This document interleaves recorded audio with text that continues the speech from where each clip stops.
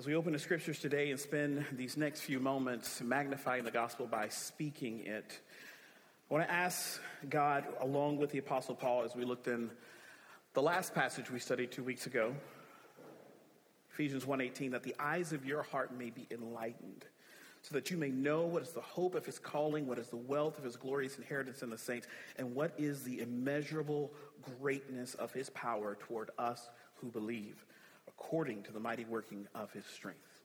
Amen. As we continue our study of Paul's letter to the Ephesians, we pick up where we left off when we last gathered 2 weeks ago and dive into the passage our friend Julie just read for us. Now remember, as I just said, one of the priorities we feel that God has given us as a faith family for this year is that of being the church, which is why we are on this journey through this letter of Paul to these disciples. Now, in order to be or to become, there is a level of knowing or understanding that's required first. And what we long to see God do in our hearts as we study this letter is that our understanding and our knowledge of who and what the church is, our love and our affections for the church might deepen, that our embodiment and living out of God's purposes for the church might be realized, and ultimately that grace might be made visible through the life and the ministry of the Hallows Church. You see, the church is often thought of or spoken of in institutional terms. But when we see the church in the scriptures, she is a people for God's own possession, according to 1 Peter chapter 2. But how does the church come into existence is the question before us tonight. And I think today's passage will serve us to help us understand the beautiful reality of God's grace in salvation. Now, to chart the course for where we'll go tonight in Ephesians 2, 1 through 10, I see this passage beginning with us. It shows us who we were, and more importantly, where we were in relationship to God in our fallen condition. It then sharply turns the corner and shows us who God is, shows us aspects of his character and how he, in our favor, in spite of who we were, in spite of what we were doing, he acted in kindness toward us. And Paul goes on to show us how he acted, or the means by which he acted. And finally, we arrive at our destination, learning more about God's intentions or God's purposes for our lives as the church in the world that is, as we learn about this amazing reality of God's grace. Now, we have to remember that this letter to the church at Ephesus, to the saints at Ephesus, is being written to those who are responding to the gospel. They have heard it and they are responding to the gospel by trusting in the finished work of Jesus' life, his death, and his resurrection, and are thereby repenting of their sins. They are turning from their former way of living and they are trusting in the gospel as they walk forward through this life. Now, this would accurately describe many, hopefully most of us gathered here today, right? So as we walk through this passage, as we study this letter, we should understand that it would be a disservice to ourselves if we would exclude ourselves or see ourselves as being excluded from the audience to which Paul is writing. In other words, this letter is not to them or for them. This is a letter that is written to us and for us. So let's take a look at the passage and first see what was true of us by nature. To read with me again, verses 1 through 3, as we open our time together. And you were dead in your trespasses and sins, in which you previously lived according to the ways of this world, according to the ruler of the power of the air, the spirit now working in the disobedient. We too all previously lived among them in our fleshly desires, carrying out the inclinations of our flesh and thoughts, and were by nature children under wrath, as the others were also. Now, before we get ahead of ourselves, and since it's been 2 weeks since we opened the scriptures together in this way and studied this letter, I'm a firm believer that if a sentence begins with a conjunction like and or but or if, that it would serve us to more fully understand what's being communicated here if we were to take a few steps back and read what comes before that, what the and is connecting the thoughts of. So if you would do that with me and look at Ephesians chapter 1, verse 20. We read this and studied this the last time we were together. It says, He, God the Father, exercised his power in Christ by raising him from the dead and seating him at his right hand in the heavens, far above every ruler and authority, power and dominion, and every title given, not only in this age, but also in the one to come. And he subjected everything under his feet and appointed him as head over everything for the church, which is his body, the fullness of the one who fills all things in every way. And you, saints, the church, were dead in your trespasses and sins in which you previously lived.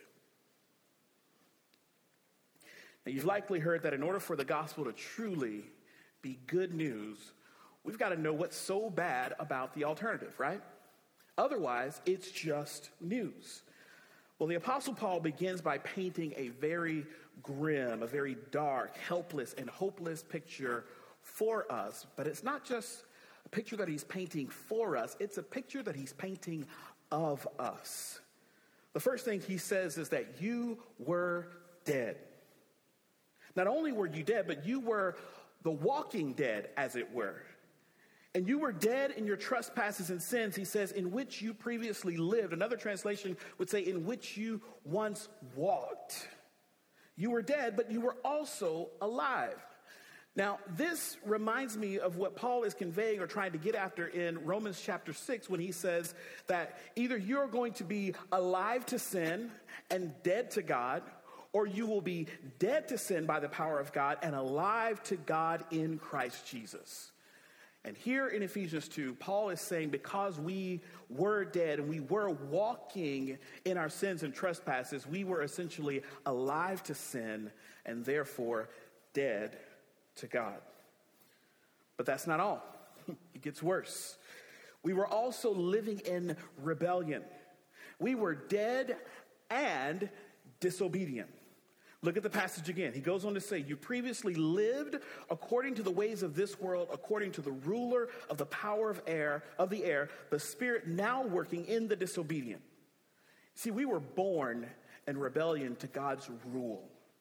And we were gladly in bondage, gladly submitted to the leader of that very rebellion, Satan, the devil, the great adversary of Christ, who is, as this passage describes, the ruler of the power of the air. Other translation would say that he is the prince of the power of the air. We were gladly in bondage and not looking for a way out. Now, I think it's important to note, since we took some time to back up and get some context so we can understand the thoughts that were being connected from the previous passage till today's passage, I think it's important for us to note and understand that even though we're right in the middle of the bad news, that this ruler is the very one that Christ has been seated far above in this age and in the age to come for the church. Context is important. But before I get ahead of myself, as a result of being dead and disobedient, we were also doomed. Ephesians chapter 2, verse 3 goes on to say that we too all of us, notice how Paul's language changes. In verses 1 and 2, he says you, and now he uses the plural we. He says we too all previously lived among them. Among who? Among the disobedient. In our fleshly desires, carrying out the inclinations of our flesh and thoughts, and were by nature children under wrath, as the other disobedient people were also. You see, whatever pleased our bellies, whatever pleased our bodies, whatever seemed right and delightful to our sinful imaginations and inclinations, whatever seemed fun and enjoyable, no matter at whose expense it came, we did it. We did it with no regard for God. We did it with no regard for his design, for his purposes, for our lives, and for the way he intended for life to be lived in his created world. We did exactly what we wanted to do. And as a result, we were under and destined to experience God's wrath like the rest of unbelieving, rebellious humanity. Again, the situation, the picture that Paul is painting here is very grim, very dark, and we were very helpless and very hopeless. Now, I'm reminded of an old hymn that we would sing in the church that I grew up in. It's entitled, "Love Lifted Me." Some of you might be familiar with it. I love the tune and the imagery, the picture that's being painted in the first verse. It says, "I was sinking deep in sin, far from the peaceful shore, very deeply stained within, sinking to rise no more. But the master of the sea, he heard my despairing cry, and from the waters lifted me, now safe am I." And the refrain joyously says, love lifted me, when nothing else could help. Love lifted me. Now this is beautiful and amazingly praiseworthy, right? But the picture that is painted for us in this passage is far more grim than that.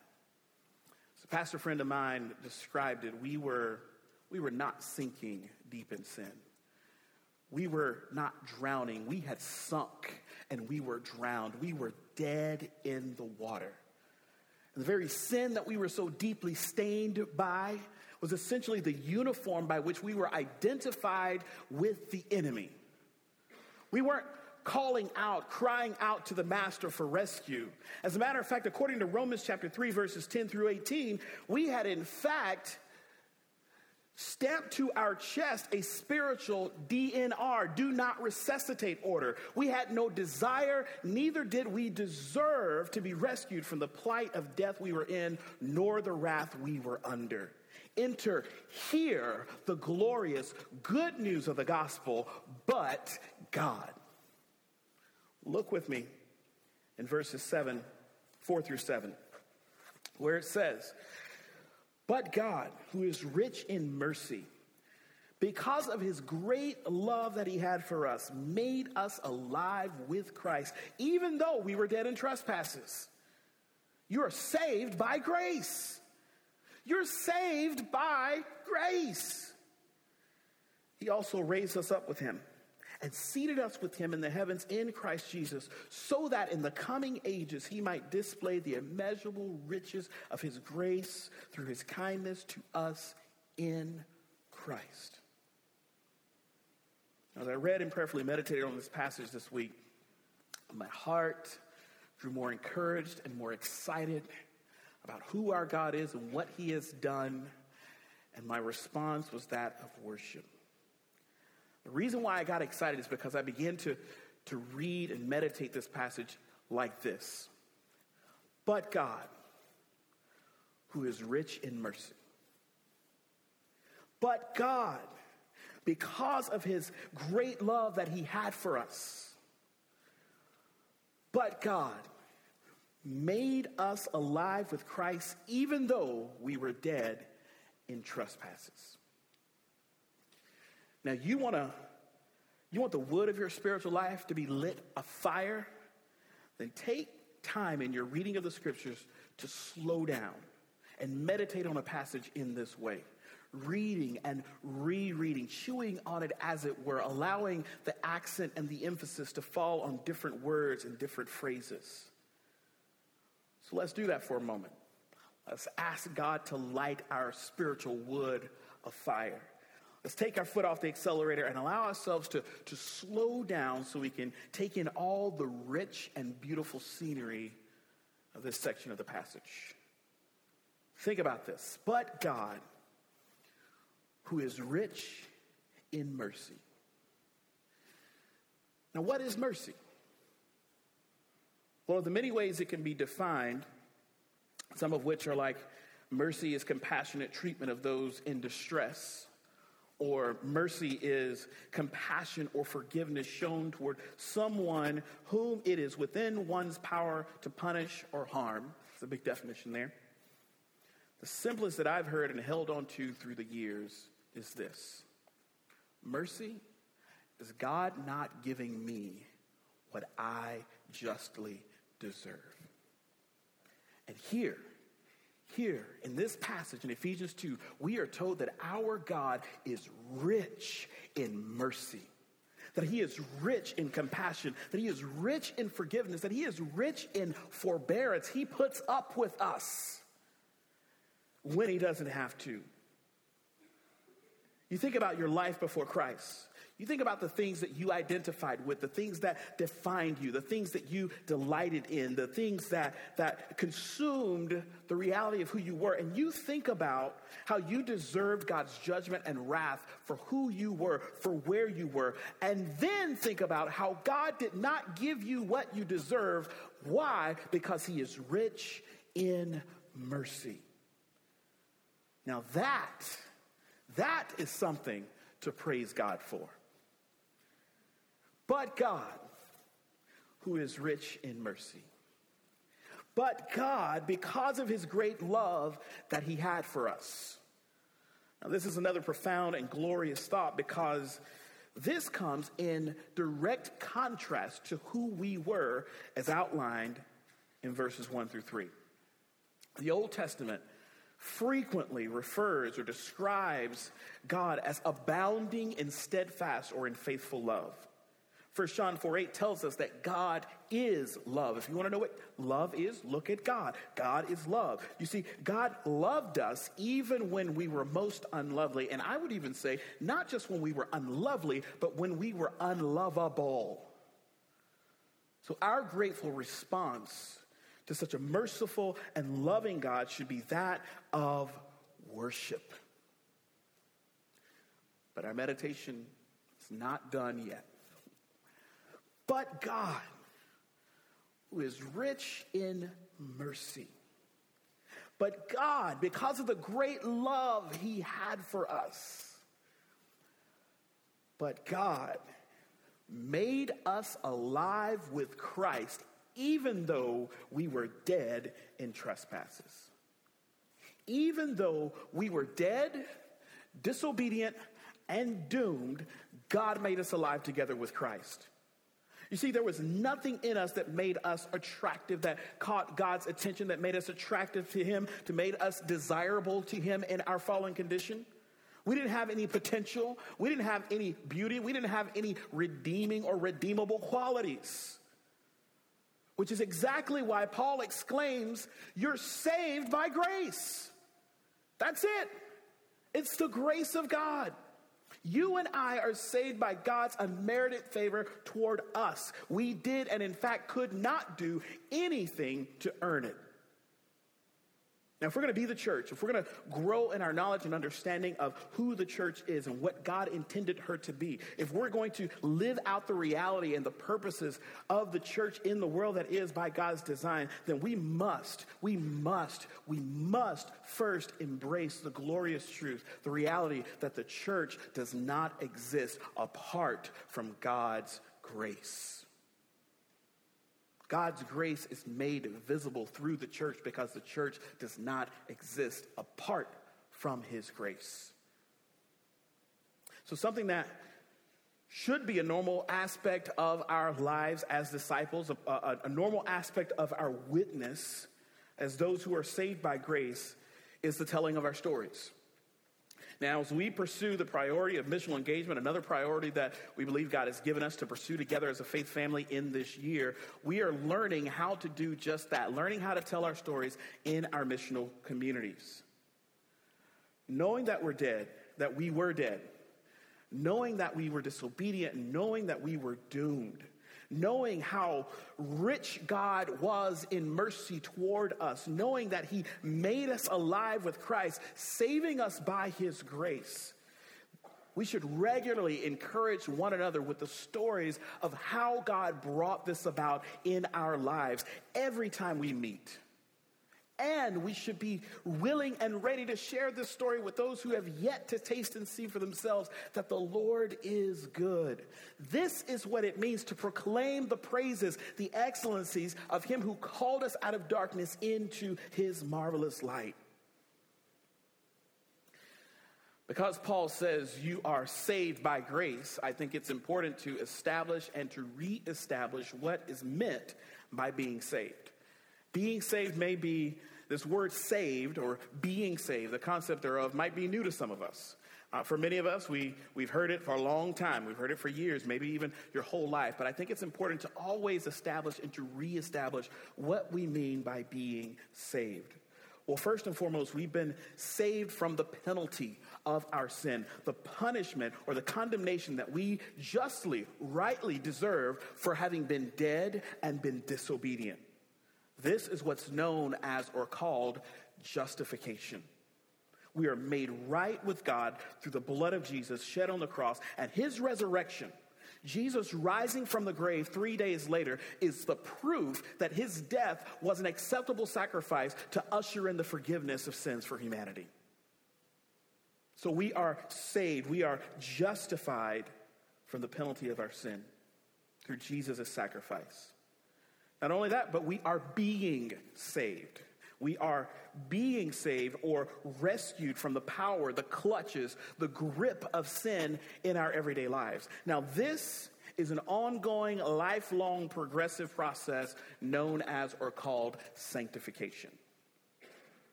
And we will be saved. There is a past, there is a present, and there is a future aspect to our salvation. We will be saved eternally from the very presence of sin, what's known as being glorified or glorification. When this corruptible body is clothed with incorruptibility and this mortal body is clothed with immortality, as Paul says in 1 Corinthians 15, this is what it means or what it will look like to be glorified. He also says in that passage that flesh and blood cannot inherit the kingdom of God. We can't step into God's presence in these bodies. And so God will give us a new body and we will live in a new place that sin has never tainted. That is what it means to be saved from the presence of sin, to be glorified. Paul says, by grace you are saved. And he continues to add fuel to the fire of our praise in verses 6 and 7. Look at it with me. He says, he also raised us up with him and seated us with him in the heavens in Christ Jesus, so that in the coming ages he might display the immeasurable riches of his grace through his kindness to us in Christ Jesus. Not only did God make us alive with Christ, but we have been, past tense, raised up and seated with him in the heavens in Christ Jesus. It's an amazing reality.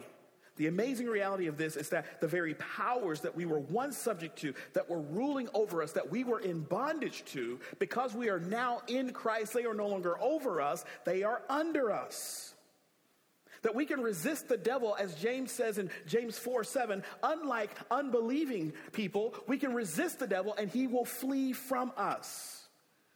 We can and should, according to Romans 6:11, consider ourselves dead to sin and alive to God in Christ Jesus. This is what it means to be raised up and to be seated. This is the kind of powerful, revolutionary truth I believe Paul is referring to in Ephesians chapter 6. We'll get there in a couple of months. But Ephesians chapter 6, when he talks about taking up the sword of the Spirit. Now, some of you might be able to memorize long swaths of scripture. That's fantastic. That's great. I knew a guy once who memorized the Sermon on the Mount, Matthew chapter 5, chapter 6, and chapter 7. I've known people to set out and to memorize books or letters like Ephesians or Philippians. That's fantastic if you can do that. More power to you. Go for it. Praise God. That's great. But I think it's more important now, in my opinion, I think it's more important for us to be able to lay hold of these gospel reality truths from the scriptures like this, knowing that we have been raised up and seated with Christ, knowing what that means. It's important for us to be able to grab a hold of truths like that, so when the enemy comes with his lies and his temptations, we can stand against him knowing that he's already a defeated foe, that he has no power over us because we are found in Christ. So that, he says, in the coming ages, what does that mean? Forever and ever and ever, he might display the immeasurable riches of his grace through his kindness to us in Christ Jesus. See, through his mercy and his great love, and by his grace, we have been made into trophies of God's grace. Now, I don't know how that makes you feel, hearing that you're a trophy of God's grace. But it humbles me. It humbles me because I know the life that I have lived and how where I stand in position to God because of Christ, I deserve not to be there. But in his grace, his mercy, his kindness toward me, his kindness toward us, he has so designed it that he wants to forever and ever and ever display his immeasurable riches through his kindness toward us in Christ Jesus. So I rejoice, and we should rejoice in the good news of the gospel that though we were dead, though we were disobedient, though we were doomed, but God. So how does it work? How does this work exactly? How is this realized in the life of a believer? Well, Paul continues by telling us that it is by grace through faith. Read it with me in verses 8 and 9.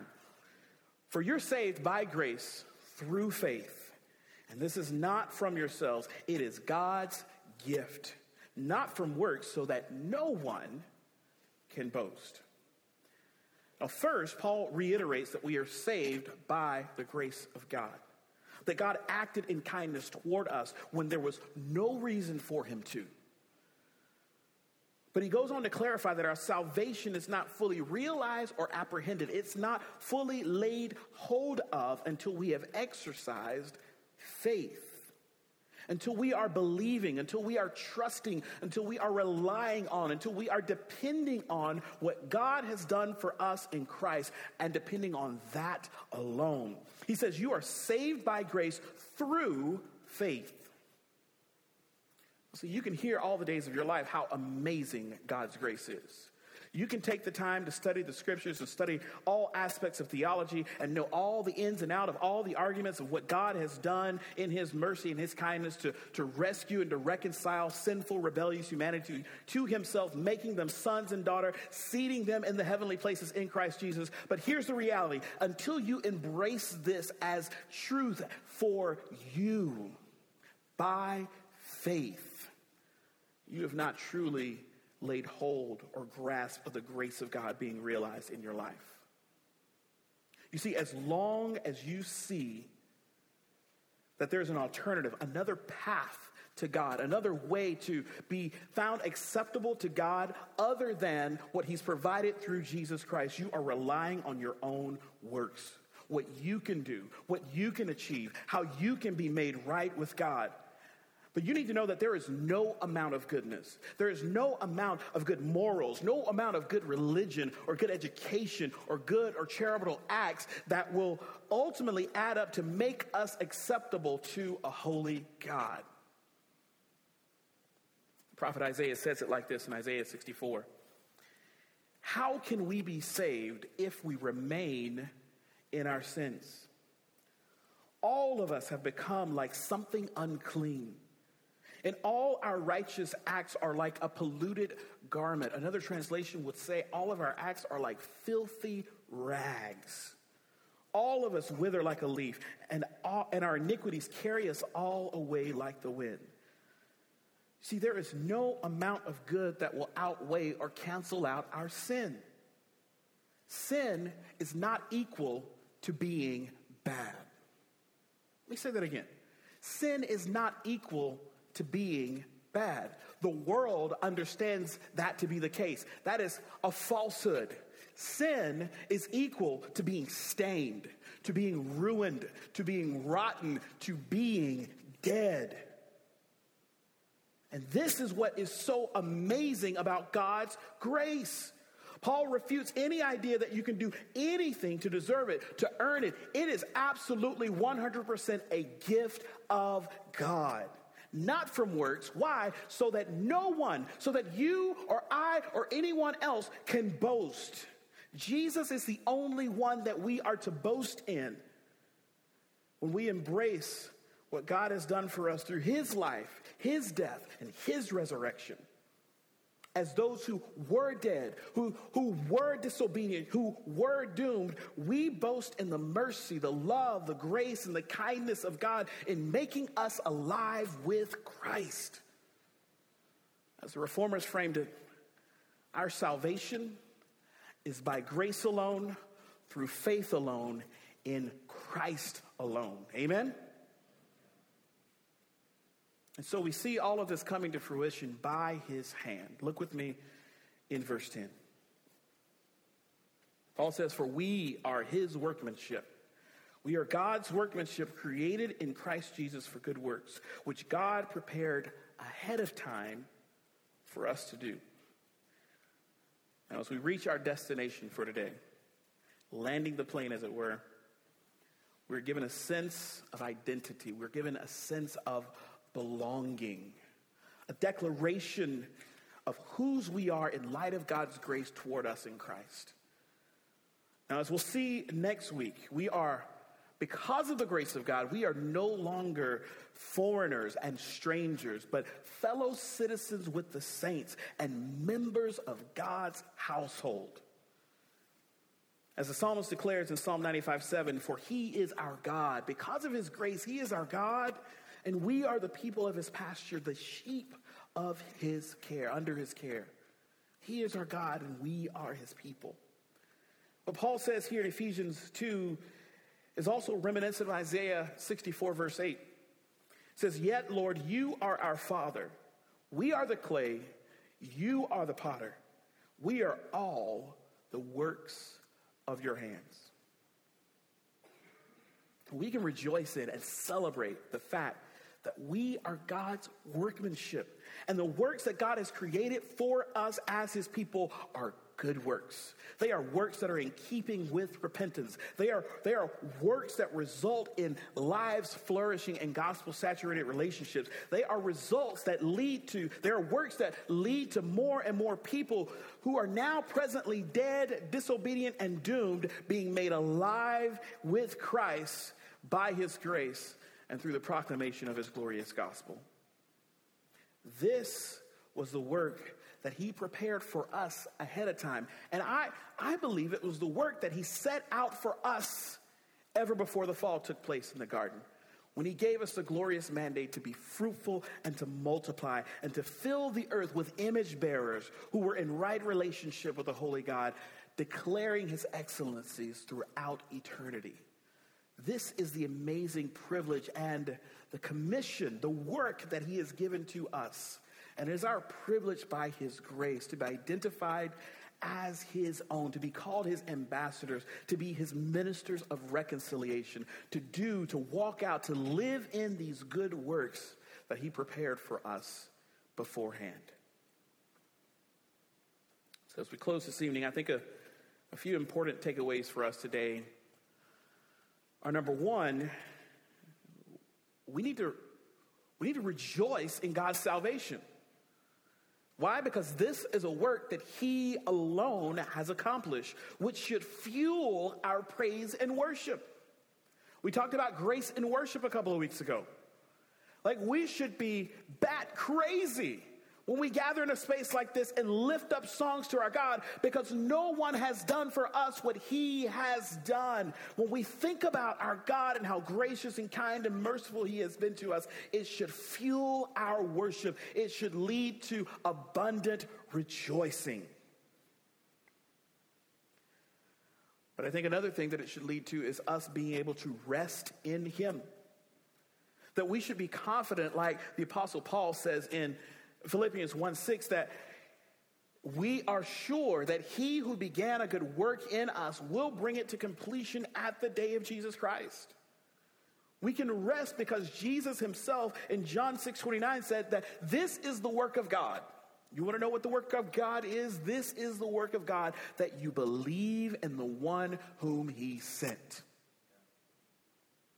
All of our works should extend from that place. Faith in the one that God has sent, which is Jesus Christ and Jesus alone. So this should lead to us being able to rest, to not be overly concerned did we say the right thing? Did we pray a prayer? Did we say the right thing in the prayer? Did we know all the facts before we began to believe? All of that goes out the window because the work of God is to believe in the one he sent. Faith in Christ alone. For that, we can trust him and we can rest in his promise. But the last thing I think that we can take away from this passage is we need to learn how to tell our story in such a way that Jesus is showcased. Jesus is featured as the hero of the story. And share it. Don't just learn to share your story. Learn to share it and share it. Share it with your family. Share it with your friends. Share it with your neighbors. Share it with your colleagues. But my goodness, share it with your faith family. We should not be in community for any long length of time with one another and not know the stories of how God gloriously saved us by his grace. We should learn to share our story and share it. And our missional communities are an excellent place to learn how to do this, to share your story, and to practice that on an ongoing basis. So I'll shamelessly say, if you're not connected to a missional community in the Hallows Church, I want to encourage you to take a step this very week towards getting connected to a body of believers so that you can learn and grow in biblical community. Learn how to share your story. Rejoice in the stories of what God is doing in the lives of your brothers and sisters around you so that we can go out and proclaim the excellencies, the praises of him who rescued us by his grace. If you're not in a missional community, I'd love to talk to you about that. I'd love to connect you with one of our leaders. We have groups that meet all throughout the week. I would love to see you plugged into community, growing in this way for your own good and for God's glory. Would you pray with me?